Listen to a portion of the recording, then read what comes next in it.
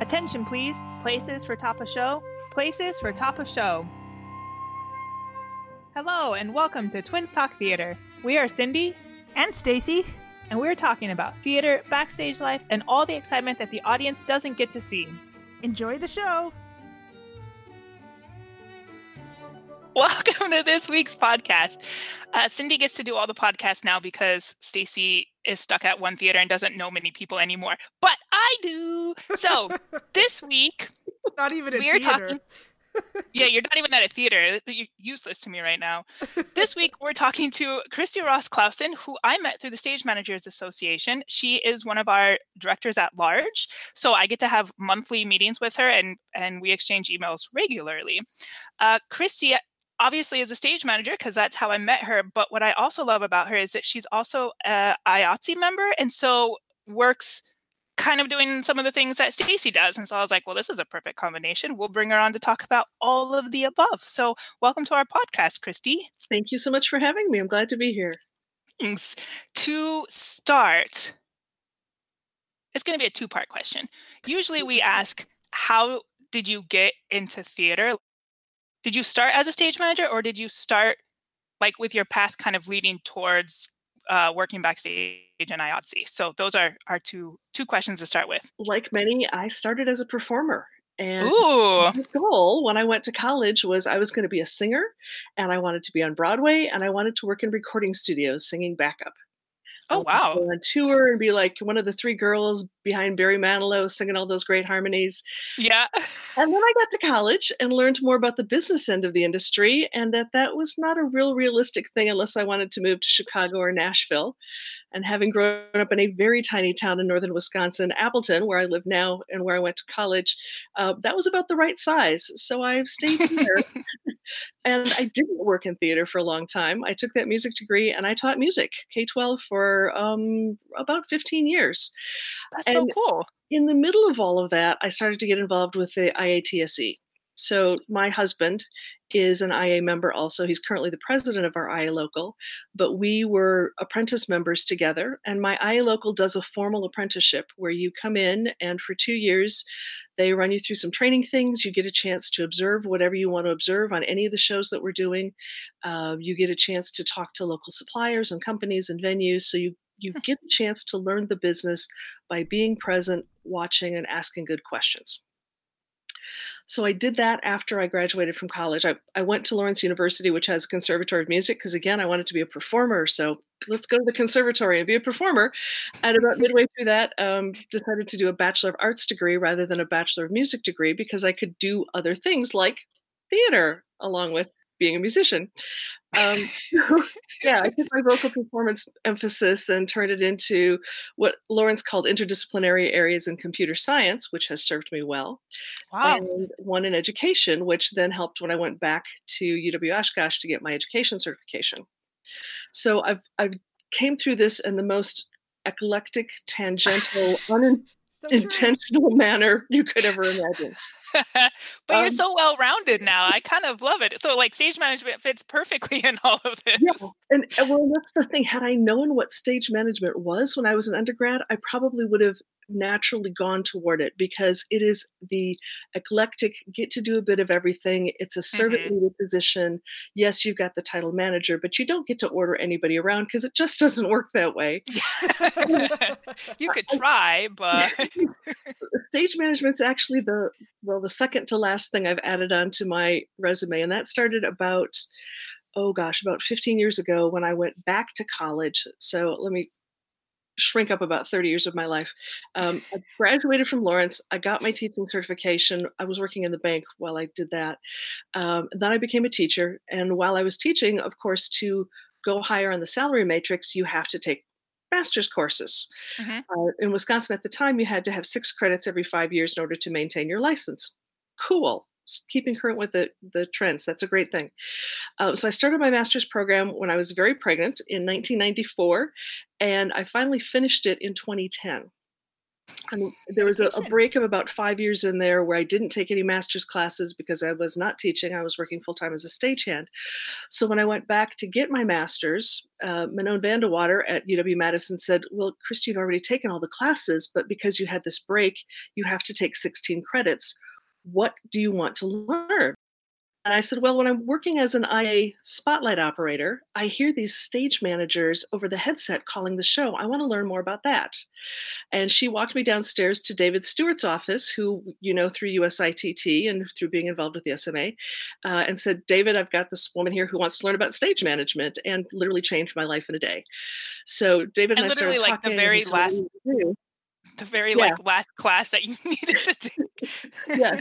Well, and that was the fun of it, because 6-credit class of that 16 was to stage manage the TYA show that year, which was this delightful show called Fallen Girls. So all of the people that I've worked with on that show, and indeed all of the people that I worked with in grad school, I've kept in contact with, and we continue to work either by advising people or cheering people on or saying, hey, I've got a solution to that problem that you have.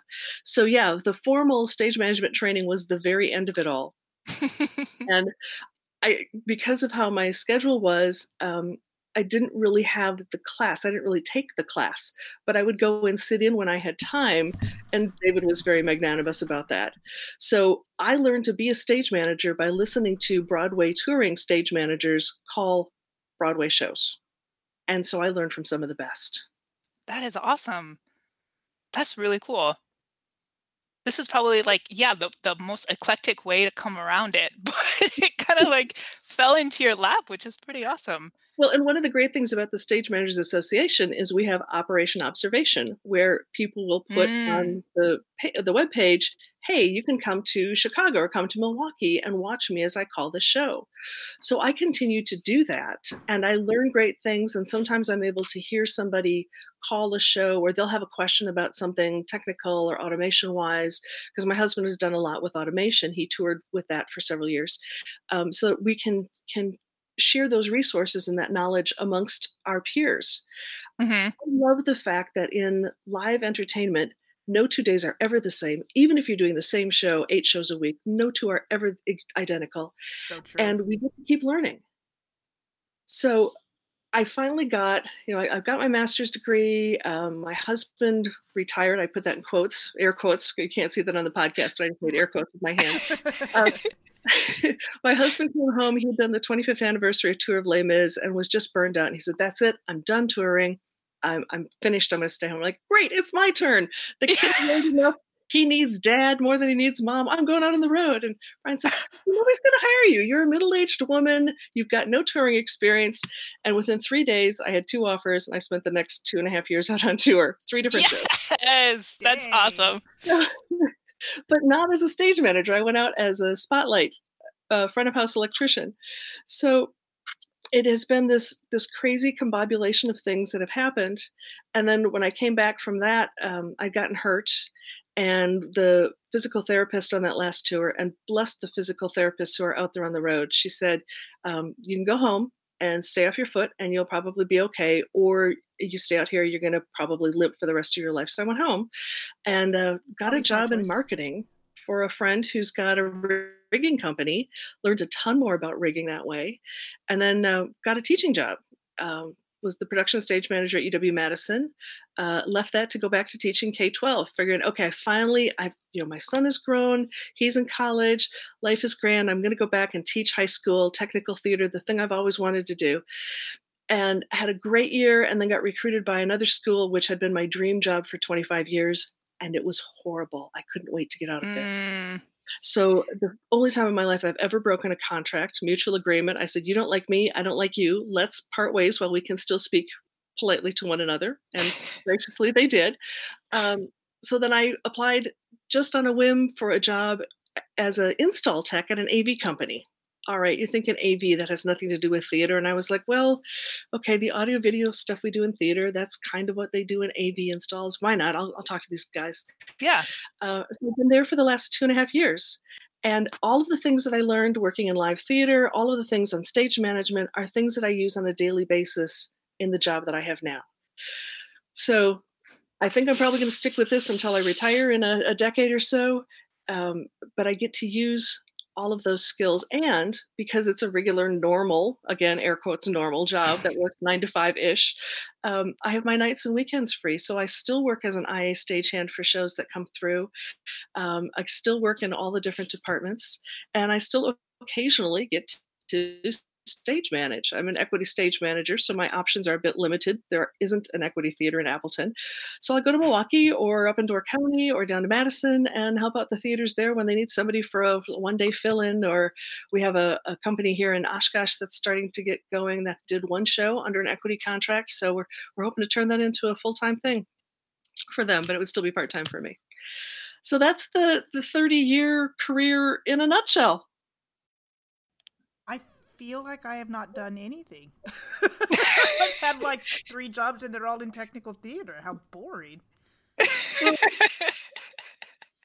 here's the thing. My very first day on an IA gig, it was the Miss Wisconsin pageant in 1985. So Miss Wisconsin used to be broadcast regionally.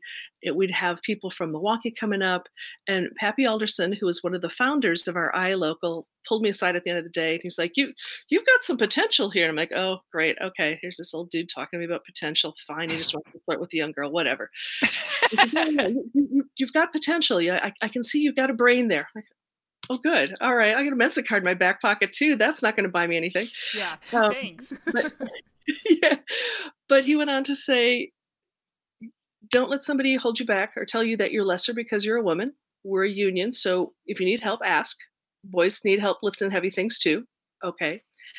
You're smart. So bring something with you to keep your brain occupied, because there's a lot of hurry up and wait in this business. So, and he pulls this dime novel out of his back pocket, one of those great Western stories. Mm-hmm. I always have something to do, so I don't get into trouble. Okay, fabulous. And the third piece of advice was learn to do it all, because you don't want to be like those girls who only do one thing. The more things you can do, the more work you can say yes to, and the less boring jobs you need to take. And I went, okay, I guess I'll learn to do it all.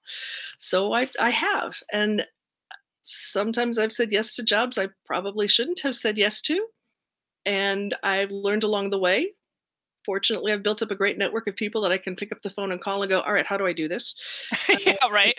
and that's been a tremendous asset. If somebody asks me now what they need to do, I say, build a network, meet people who are smarter than you, hang out with them, go and observe, ask polite questions, take notes, review your notes, do the online classes that you can take. Good heavens, everything in the world is available for free right now. Right? Yeah, I was just thinking I'm a little bit overwhelmed with all the options right now. I was like, I might need to take a Zoom break because there's so many webinars and there's so many things. And all of it is so exciting, but there's a lot out there right now. And the quality is so good. I was on one the other day, a new company out in Vegas, and it was like the big names of the rigging world were on it. I'm like, holy heavens, Eric, you've got, this person and this person on your webinar learning from you. But it's more, we're all sharing the information. Mm-hmm. It's not, this is the oracle that you go and seek when you want knowledge about this. It's, there's these 40 people, and they might not all have the same opinion of what they want to do, or this is the best way to do it. And depending upon what your circumstances are, any one of those 40 could be a great way to solve the problem. Mm-hmm. Yeah, because there's never just one answer. Like, there's not just like, well, A plus B equals C. It's like, yeah, but you could get to C multiple different ways. This one might be the most direct, but it might not work for this current situation. Right. How was it, especially like, well, no, wait, let me think about this. I want to ask, how was it to work in IATSE House back in the 80s? And have you seen a difference in the way that women are treated, or even more female IATSE crew since then? I've been spoiled because my IA local has always been about 50-50 male and women. Are you serious? I've never seen that. That's really cool. What happened back when our local was founded back in the early 1970s, the wife of one of the founding guys was being considered for membership. And the discussion was happening. It was late at night, and they're arguing back and forth. A woman shouldn't have to work in the industry. A woman shouldn't have to do this. And the woman of the house that they were having this argument in the living room came downstairs and said, can she do the job? And all the guys went, well, yeah, of course. Obviously she's worked with all of us for all these years. So Mrs. Alderson said, well, then vote her in and go home. It's late and I want to go to sleep. Yeah, why is it a discussion what sex she is? If she can do the job, she can do the job. Right. And there's this thing that I call the Wisconsin attitude, which is if you're visiting a dairy farm in Wisconsin and it's milking time, you put on a pair of boots that somebody's got sitting around and you go out and you help muck out the barn, you help take care of the cows, and you do the work, because the faster the work can be done by a team, the faster you can go and enjoy dinner or have a beer or whatever. So that attitude also played through to the stagehand local. I don't care what gender you are. I don't care where you go to church. I don't care what your background is or what color your skin is. If you can do the work, please come help us do the work, and then we can all go home and enjoy a beer. Yeah, that totally makes sense, because it's not discriminated in field work usually, or farming and stuff. So right. Yeah, that's interesting, because, well, we're not from the Midwest, but, we grew up with the mentality that it would be more segregated, I guess, out there than where we are. But it's so cool to see that it's just the opposite, and that, like, how we were raised in California and told about the Midwest is 100% not accurate in that sense. So, and that's one of the great parts about going out on tour is you get to learn about those cultural differences. So did you just think that's how it all was everywhere? Yeah. Well, I just assumed that, there's going to be women in all the IA locals, and they're going to be just as competent and just as prevalent as the men, and they're going to have the same kind of seniority. And that's very definitely not the case. It's rapidly changing, in part because the new, he's been there for a decade, President Loeb, who's the IA president, has said there is no IA without the women of the IA, and women are welcome in all jobs of the IA. So when the union attitude supports you doing your job no matter what, that helps. I was in a city down south. I'm not going to name it because I'm going to forgive them, but my head carpenter on that tour was a very competent Black man, and I, of course, was the only woman on the entire deck in the middle of loadout, and there were insults thrown at my head carpenter and me with about an hour before the loadout finished, and I went, okay, the faster you help me get this done, the faster I will leave your fair city and never come back. And in the wonderful irony that is my life, I've befriended the president of that IA local, told him the story, and he said, yeah, we've had problems with that, and was able to give him some information from one of the other IA locals on how to deal with sexual harassment in the workplace and what is and what's not acceptable. A lot of the guys that I work with, because I've been an IA member here for so long, they're my brothers. They're my extended family. So I walk into the workplace and there's hugs and you give somebody a kiss on the cheek, and that's a very wonderful and lovely thing. And then you walk into some places and it's, oh, there's a girl.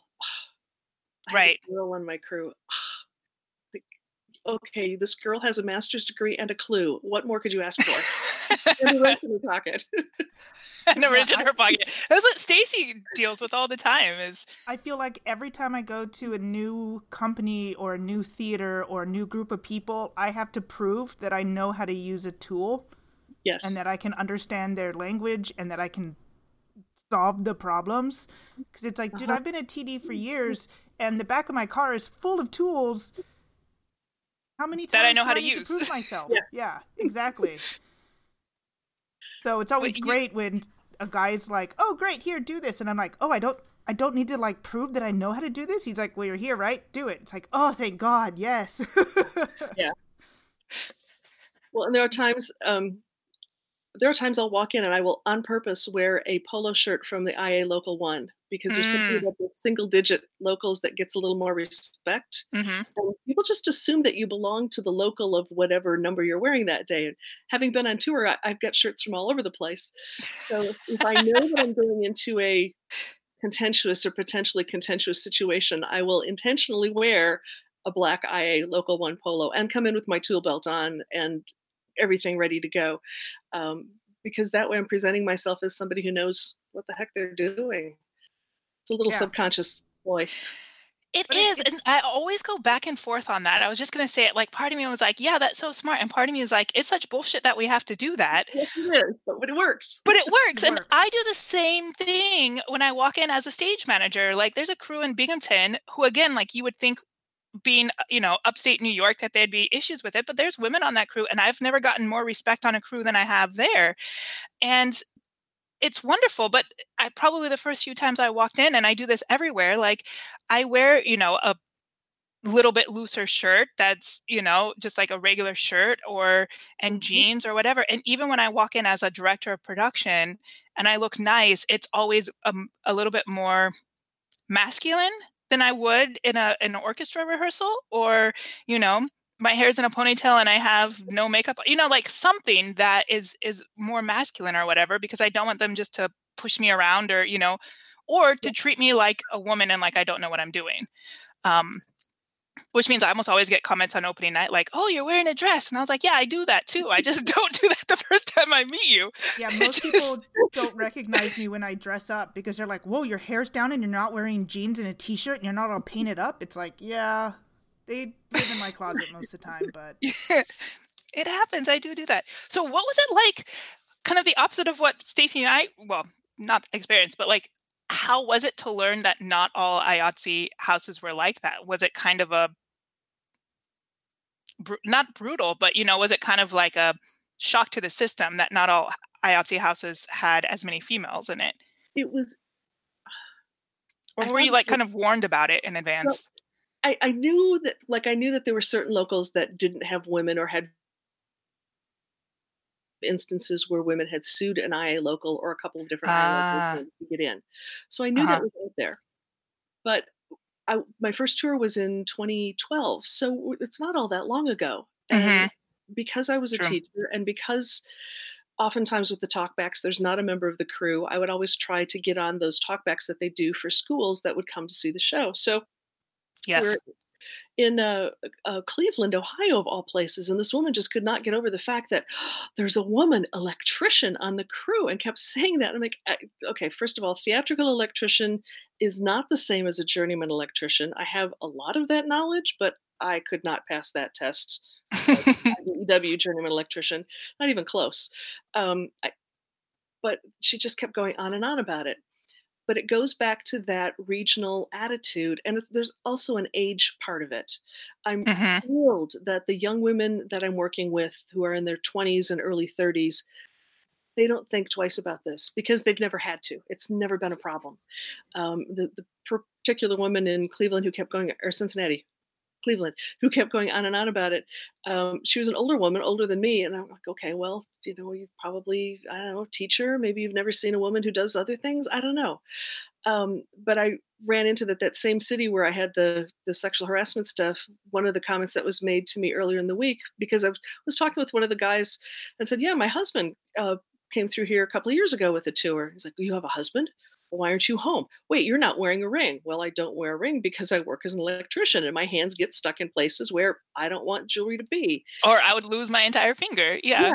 I've seen what a degloving looks like. I don't want to do that. His attitude was, well, you should be home and your husband should be out here taking care of you. And my attitude was, my husband and I each take care of each other along with ourselves. And he got to be on the road for a decade. It's my turn to go see the country. Right?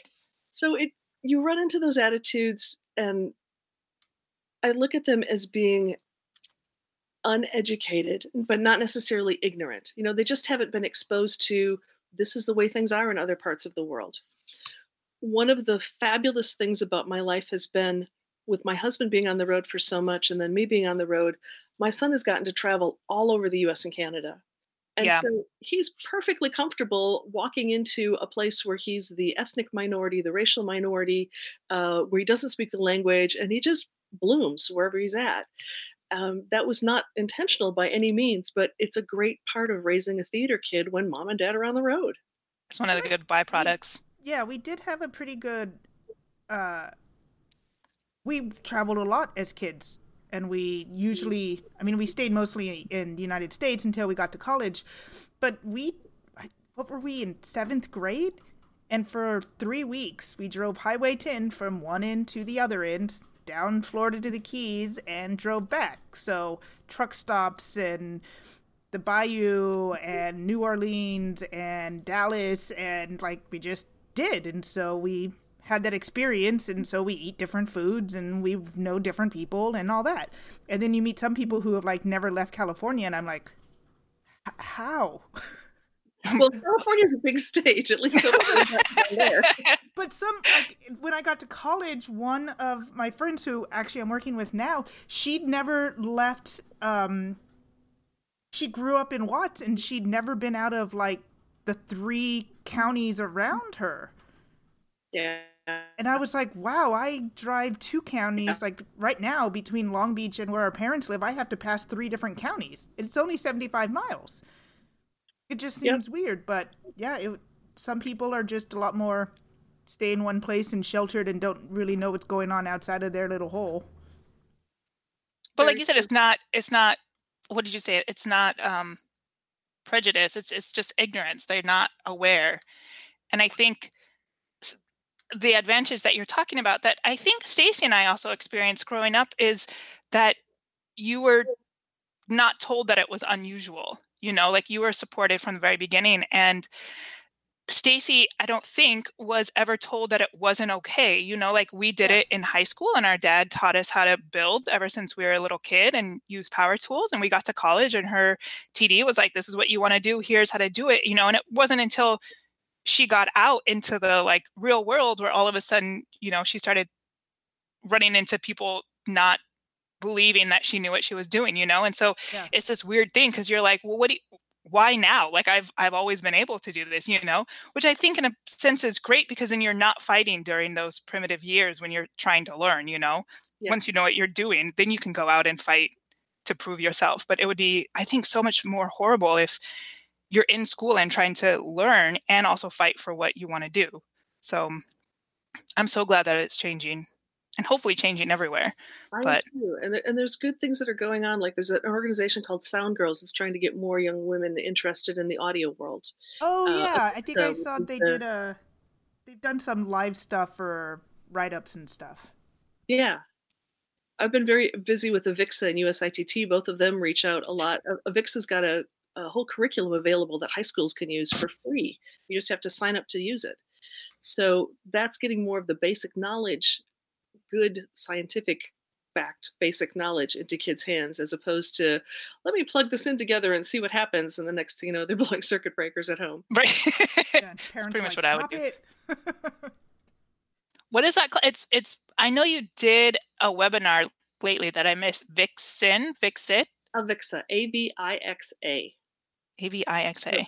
Avixa is the International Association for people who are involved in AV, but it's expanded. Okay. It used to be called Infocom, and their convention is still called Infocom.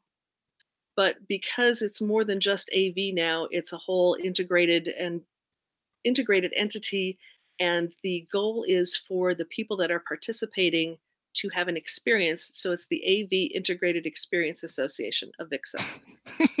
There's a mouthful. That is a mouthful. I'm glad you spelled it, because that was not the way I was going to spell it. So they are to the AV world like USITT is to the theater world. Okay, the convention is a big gathering. It's a lot of the same vendors at both of them. It's a lot of tech geek kind of folks getting together and talking about the things that they love to do. There's presentations, there's performances. You've got the best in the industry all under one roof for about a week. And it's fabulous. I'm heartbroken. I was scheduled to train there, ironically, on rigging, teaching working for that rigging guy a couple of years ago. But the convention, of course, canceled, just like the USITT convention canceled. Mm-hmm. But my big thing right now is to get USITT and Avixa and the Educational Theater Association, which is the high school thespian society folks, mm-hmm. getting all of them talking, because they're all working on a lot of the same things for the same goals and the same people. But up until about a year ago, they hadn't been conversing with one another. Now they're finally working together, and that's really exciting. That is awesome. Yeah, that is really wonderful, because I've never heard of it. But like you said, if the vendors are all pretty much going to the same place, then why not all work together and have some kind of group session? Yeah.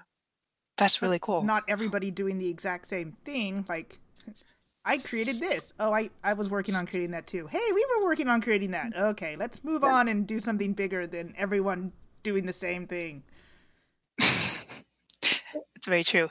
So I forgot, because you have such a huge career. What is it that you're working on now? Are you teaching right now, or? No, she said she's been in AV for the last 2.5 years. Oh, right, AV for 2 years. Yeah.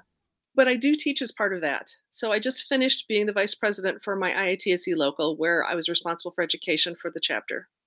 The AV job that I have, part of that is going out and training the end users how to use the equipment that we've just sold them. Mm-hmm. So it might be a high school theater that we've just gotten them all of the lighting, sound, video, projection, all of the equipment that they need for that. And I'm going in and teaching absolutely everything, which I love when I get to do that. That's amazing. We'll get called, it's Tuesday morning. I can't get my soundboard to work. Can somebody come and help me? The show starts on Thursday night. We've got tech rehearsal tonight. I love those calls because I get to go back and work with kids. Been those people. I don't know what to do. I just erased every cue I programmed. Yep. So there's some of that. I do some one-on-one work. I've got a curriculum where I go out and do day sessions because I'm an IA trained trainer. So an IA local can have me come in and teach about audio, or I've got sessions on audio, introductory to lighting, how to run a lighting board. I do some stage management, how to, because oftentimes IA folks don't have a stage manager, but they've still got to make a show happen. So how do you communicate with each other in headset to make that show flow as best you possibly can? Oh, interesting. What to do when it all hits the fan, which, stage managers learn a lot about that, but IA generally doesn't. No, because they're waiting for the stage manager or production manager or somebody to be like, okay, this is what we do next. Yeah. But it might be that the person that you've got with the best set of eyes is the light board operator, because he can see the stage and he's on comms. Yep. So who's going to take the PowerPoint? Who's going to be the lead point for that particular show in case there's an emergency? Been doing a lot with the Event Safety Alliance now, going through their training. I've always had an interest in theater safety. So one of the things I did was I spoke to the Wisconsin school safety coordinators this past winter about school theater safety, things that they should look for in their spaces. So I've been working with insurance companies, going in and doing inspections and helping the teachers to identify things that they can do, oftentimes free or low cost, to make their school theater safer. So yeah, I teach, but it's not formal classroom, go in and give tests and assignments and homework kind of teaching anymore. I find that to be the best. I learned way more in work study in college, where I was actually building sets and running shows, than I did sitting in a classroom on reading a book on how to do that. Theater's very hands-on and figuring it out. Yes.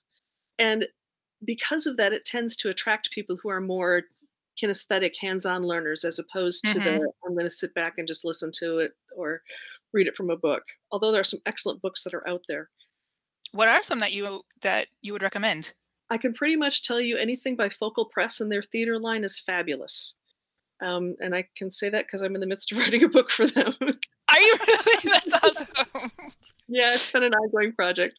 When I was out on tour, I had one of those days that was horrible, and talking with a theater friend of mine who was not on that tour went, what's the deal? We have all this knowledge, but nobody seems to share it. And he said, well, Christy, nobody's ever written that down. Oh yeah, that's right. There really isn't a book that has all this. So I started writing it 5 years ago, and I'm finally, thanks to the situation we're in now, is finally getting around to finishing it. So probably 2021, I think it'll finally get released. There's a significant lag time between here's the book to the publisher and when they can go through all the processes and release it to the general public. But it's part of their toolkit series. So they've already got the assistant lighting designers toolkit, the stage managers toolkit, which is fabulous. This one's called the Stage Hands toolkit, and it's more for IA people and high school crews. How do you move a set? How do you figure out who's going to do what at what time? What are ways that you can let your crew know what they're doing?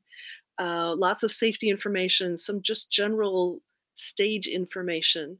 The idea being that you could hand the book to somebody, they could read it, hopefully, and be able to walk in as an IA hand and be functional in all of the areas. Obviously not a master from one book, but not embarrass themselves and not get themselves killed the first day on the job. Which is very useful. Yeah. Yeah, not being killed on the job or killing somebody else. Always helpful. That is really cool, because now that I'm thinking about it, not that I've specifically looked, but yeah, I don't think I've ever seen anything on how to be crew. Usually it's just designers. somebody pulls you in and you do it. Yeah. It was a similar thing. We have another friend who we talked to a while ago, Danielle Rano, who is writing a book on opera stage management, because there's tons of stage management books out there, but none of them talk about like the differences on opera and how to do opera. And so most of us, and it's not often taught in school, so most of us learn on the job of what all of these little like things are. And so she realized that that's a thing, and in grad school decided to start writing it. And so kind of like you, she was like, well, I'm in quarantine, so I guess I just work on that project. I can't do anything else right now.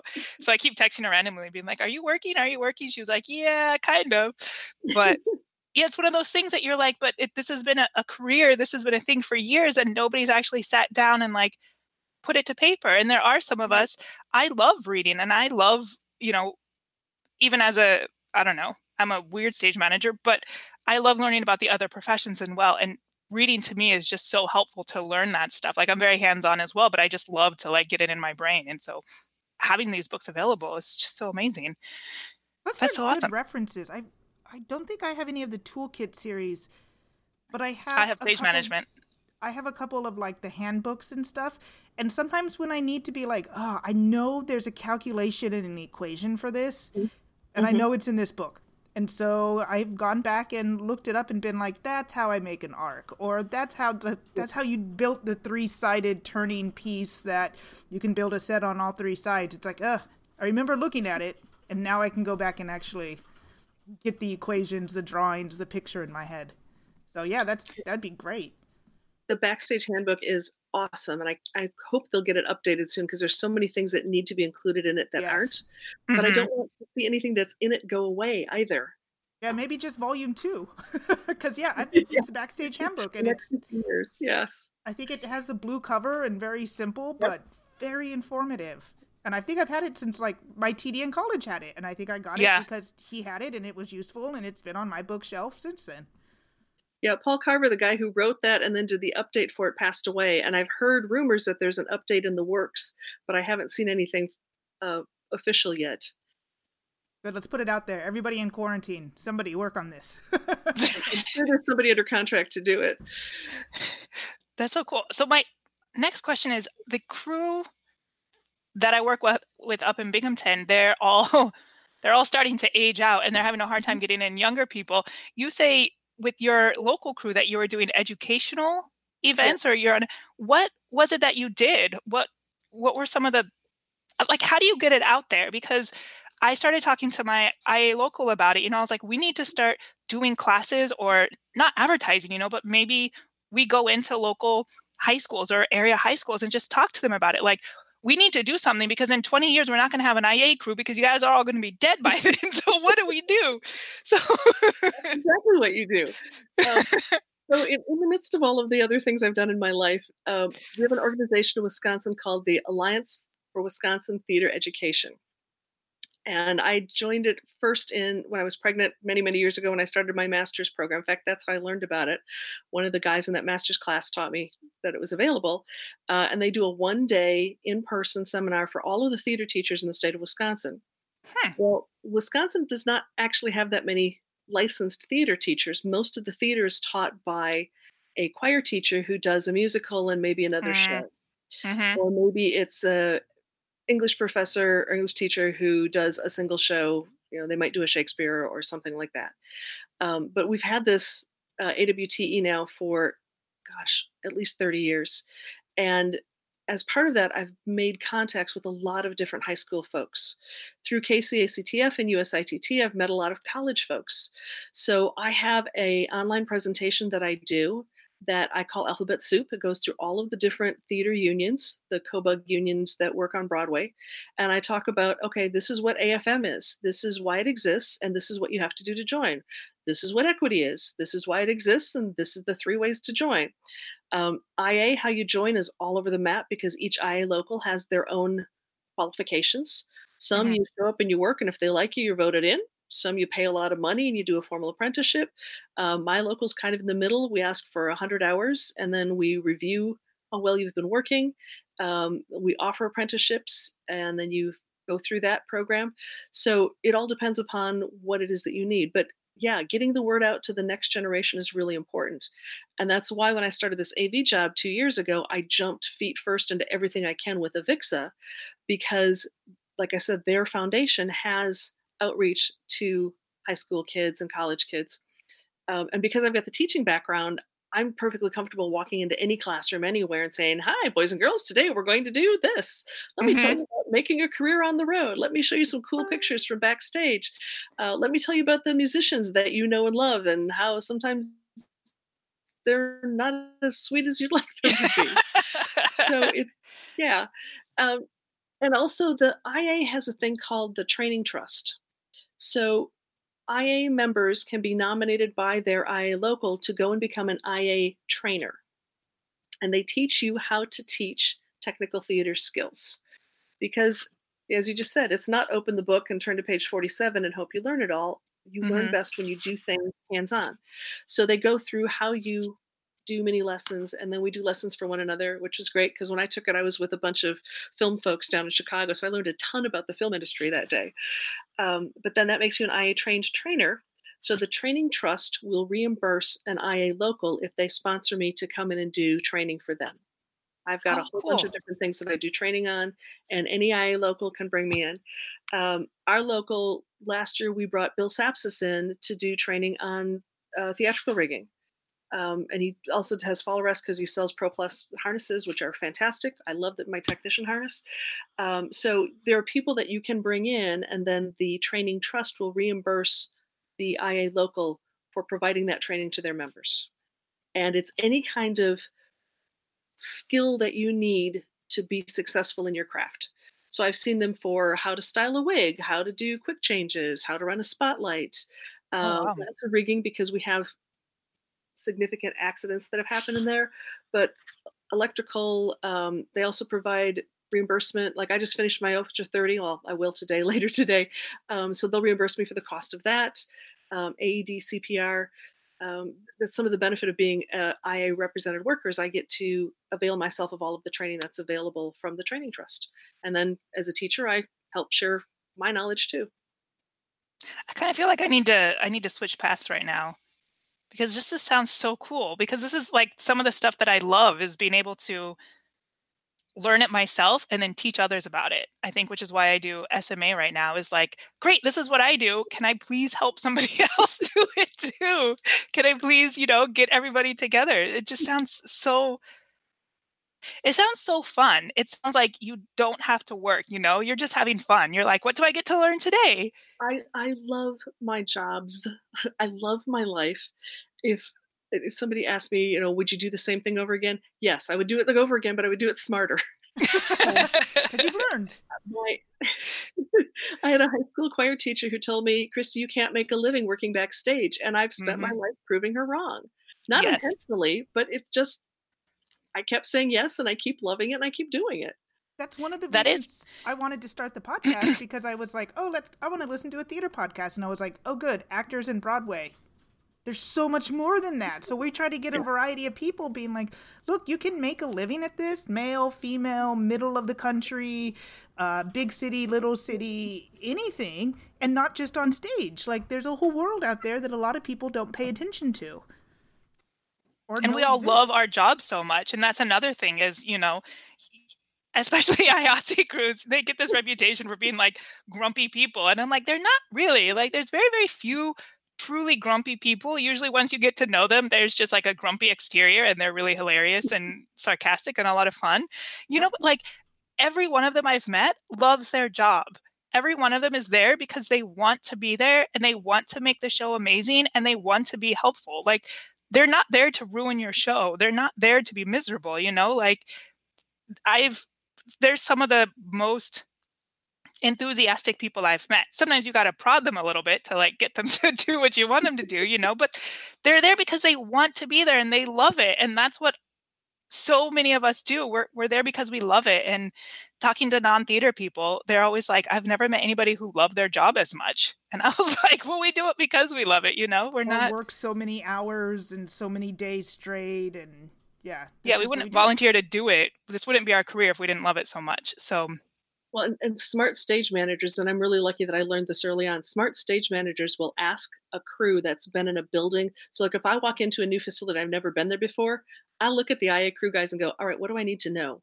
And they will happily inform me about everything that I need in order to make that show as good as I possibly can make it.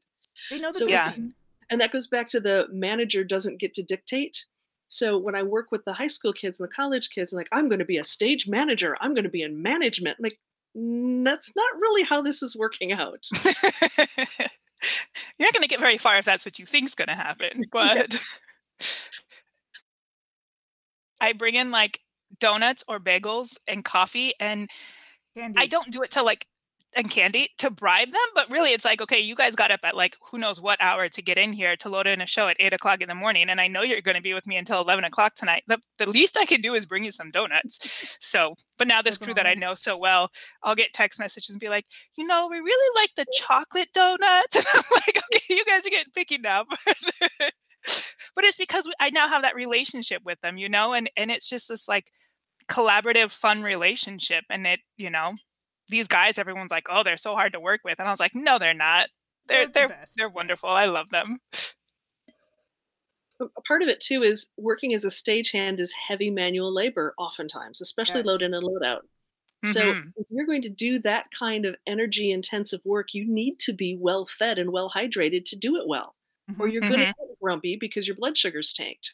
If you know that going in the door, have that bag of M&Ms along with you that you can throw a few at somebody who's getting kind of ornery.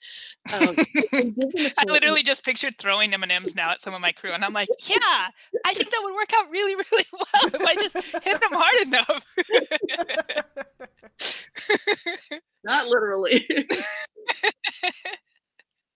But yeah, whenever we're loading a trunk, especially like in the summertime or something, I'll like disappear for a second and come back with a bag of water and be like, okay, who hasn't had water for a while? Because I don't need any of you passing out from heat exhaustion or heat stroke or dehydration. And it's like, here, stop for a second, drink some water. Okay, go back to loading the really hot truck full of a heavy set. Yeah. Or sunscreen. Who hasn't put sunscreen on? Because I don't want to hear any of you guys getting sunburnt. Like, it's sitting right here. All things like that, but it goes a long ways. Even things like allowing enough time for somebody to wash their hands before the dinner break gets called. Some of the locals actually had to put that in their contract. Oh, like a 5-minute or 10-minute wash up? Yeah. If we get somebody who says, make it safe, we're getting close, wash up, and then gives you the time, come back, add 5 minutes onto whatever that is, so everybody gets a chance to actually wash their hands. That also helps with hygiene and people not getting sick. And that might work right take now. That long, Imagine that. Yeah, weird ideas. Well, some of that I do think comes from, the opposite comes from management. At least in my experience, is production managers and general managers and stuff that don't know crews very well. They're like, well, the contract says we go until X amount of time, and they want to work up until that X amount of time, not thinking about the 10 minutes of wash up and stuff. And so this company that I was at for a while, when I started, I like made sure that was worked into the schedule. And, this is when we stop. And after my first season, even after my first show, the the person in charge of the house and the theater, and then like a lot of the crew, they're like, this is the first time that we haven't gone into overtime. And I was like, what do you mean? And they're like, every show we've done in 10 years goes into overtime. And I was like, why? And they started telling me all these like little things. And it's because the general manager didn't know, and nobody stopped them because they're going to get paid for that overtime. But they were like, we really appreciate this. And I was like, but why? I don't understand. And it's the education part, like I think that general manager wouldn't have done it if he knew about it, or if, like somebody had told him, or if he even had asked, like, why am I getting charged all this overtime? But they just all kind of like went with it and kept going. And I was very confused by it, but I was like, well, I'm glad I'm making you guys happy. And on both sides, you're not. They're paying less overtime, and the crew actually gets to like wash their hands and have a decent break. Yeah. It's really awesome. So why are you, this sounds like a weird question, why are you a director of large at the Stage Managers Association? I was asked to run. I was, okay, here's the story. Part part of the things that I do is I manage several Facebook groups. I moderate several Facebook groups. And I got into a rather heated debate with a spouse of somebody else who's on the board. And that person said, if she can speak truth to power like that and won't back down, she should be on the board. So I was asked to run. I like that. Dude, you stood up to my husband. Can you join so that we can like be together on this so that he understands? That's excellent. This is a good story. I like it. And it's turned out to be wonderful because I don't get to spend as much of my life doing stage management kinds of things. So it gives me a chance to scratch that itch. And because the kinds of things that I've done are not necessarily traditional stage management. Mm-hmm. Many of the things that I've stage managed before I got my equity card were school things and industrials and expos and beauty pageants and fashion shows and all of that kind of stuff, where most of the people on the board, their background is more of the traditional LORT, regional theater, TYA theater, where I've got those other oddball things. And I also have the onus, I guess, like we just got together in New York in January, the board of the Stage Managers Association, to talk about some long-range planning things. And so as those discussions are happening, I'm also able to say, well, the IA is going to think this, because I work so much with all of the different IA locals now. One of the groups that I moderate is for IATSE members and affiliated folks. So like their spouses, their kids, there's even some producers in there and people are supply companies in that. So there's over 20,000 IA members. So I've got a fairly good handle on what's going on with the IA coast to coast, both on the film side and now on the stage side too. So I can say, well, I think this is what's going to happen. And I'm fairly confident that that is the case. One of the issues we're running into, and in fact, I was working with a bunch of IA folks last night online, and we were talking about this, is that stage managers, because they want to stage manage, they want to get that job, will say, yeah, I'll run the light board for an extra $20 a week. Yep. And you're taking away somebody else's job when you do that. Yep. So I think that's one of the reasons I was encouraged to run for the association board, is because I bring that knowledge base with me. And I'm going to USITT anyway. Might as well be there and keep cheerleading. So yeah, that's how I got involved with that. And I've been an SMA member off and on. That was one of the things that David Stewart first put in my hand was, you want to join this if you're going to be a stage manager, because of the contacts and because of the job opportunities and the ability to shadow and learn from other SMs. Mm-hmm. Now that's what I really, really appreciated, because I guess you only kind of get to know somebody so much in our, monthly board meetings, especially when we do it on Zoom. And then to have that retreat in January was just so wonderful, because it was that like 20 minutes before we actually started talking about our lives, or, we're on our 15-minute break, and we're talking about who we are as people and like what we did. And so to learn that you were an IATSE member and that you had all this other experience. And then what I loved is that you just kept bringing that up in stage management meetings, or being like, well, like you just said, this is why this should happen, or this is why we should fight to not have stage managers run boards, besides a million other reasons why stage managers shouldn't run boards. But you just had this whole other perspective. And coming from an opera background, I kept trying to do that as well, being like, okay, you guys are all thinking about theater, but in opera, we do this. And then to have you there and be like, yeah, and from an IATSE perspective, so how can we marry all of these together and it'll make the SMA stronger, because now we're like working with all these different people, and it's not narrow-minded is not the right word, but it opens people's eyes. Yeah. And a good part of that also, I stage managed, I ASM'd exactly one opera. And that's the hardest part, is ASMing on these things.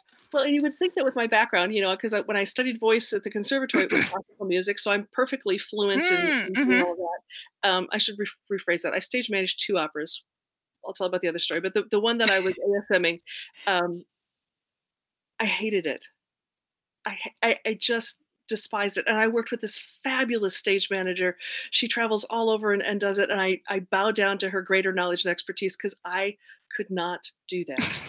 So when I hear somebody who says, I just stage manage for opera, I mostly stage manage for opera, I think, oh, you are awesome, because I just can't. What was it? Was it the like constant singing in your head, or was it just the way that they're run? Boy. Or everything? Or was it the opera? Because Cindy does some weird opera. Well, this was a weird opera, and the director.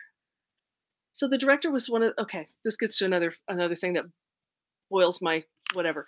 The director was somebody who came in from New York and made sure that everybody in the room knew that he came in from New York. And he was very snobbish about it all. And I'm not that way at all. I am no better than any other person in the room. I am no worse than any other person in the room. We're all here to make the show as best as we possibly can. And so I didn't like that attitude. And the people that I worked with, the performers were all fabulous.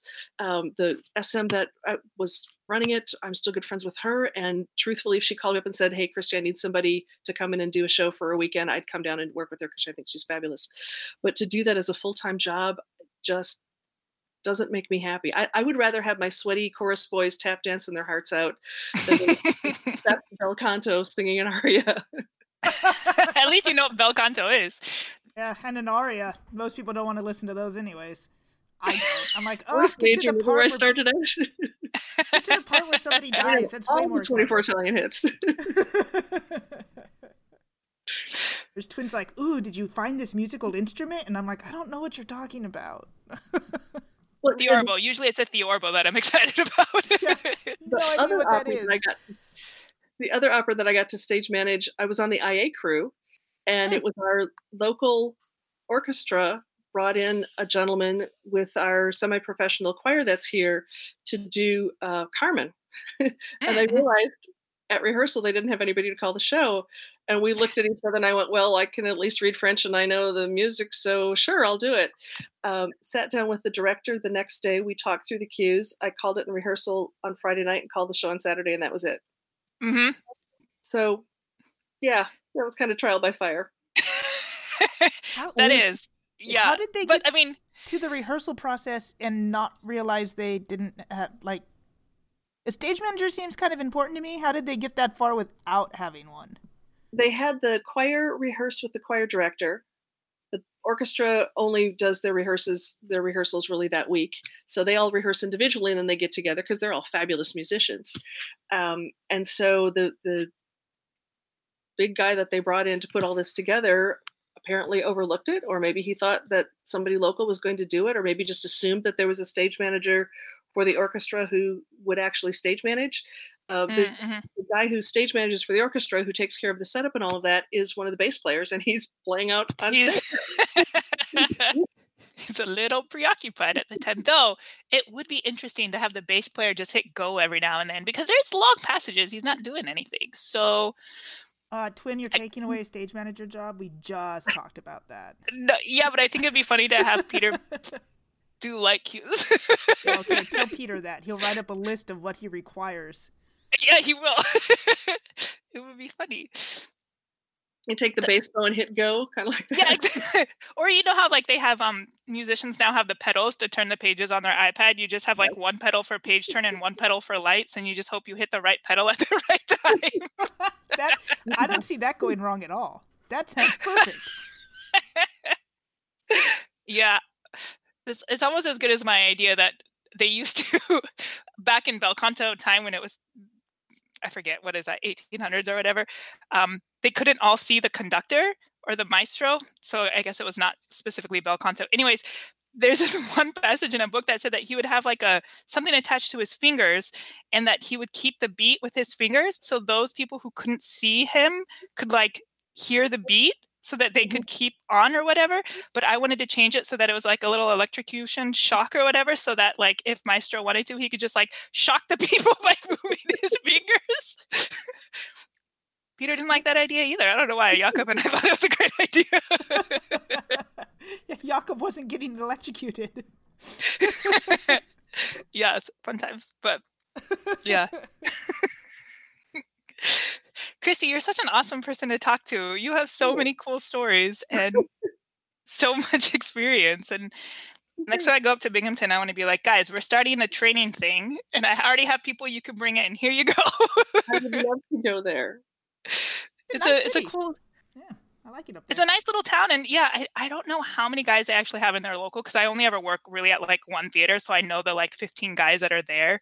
But yeah, it's not very big, and when I was there full time, we were just starting to talk about creating a program to do that, and then I left, and there was nobody who really took the reins on it, but I have all this ample time right now. Maybe I should put together a program for them. And we have the internet, so let's make it happen. Yeah, exactly. They could all just do it online, and then they'll stop complaining to me about how they're bored, and I could just give them stuff to do right now. It would be pretty cool.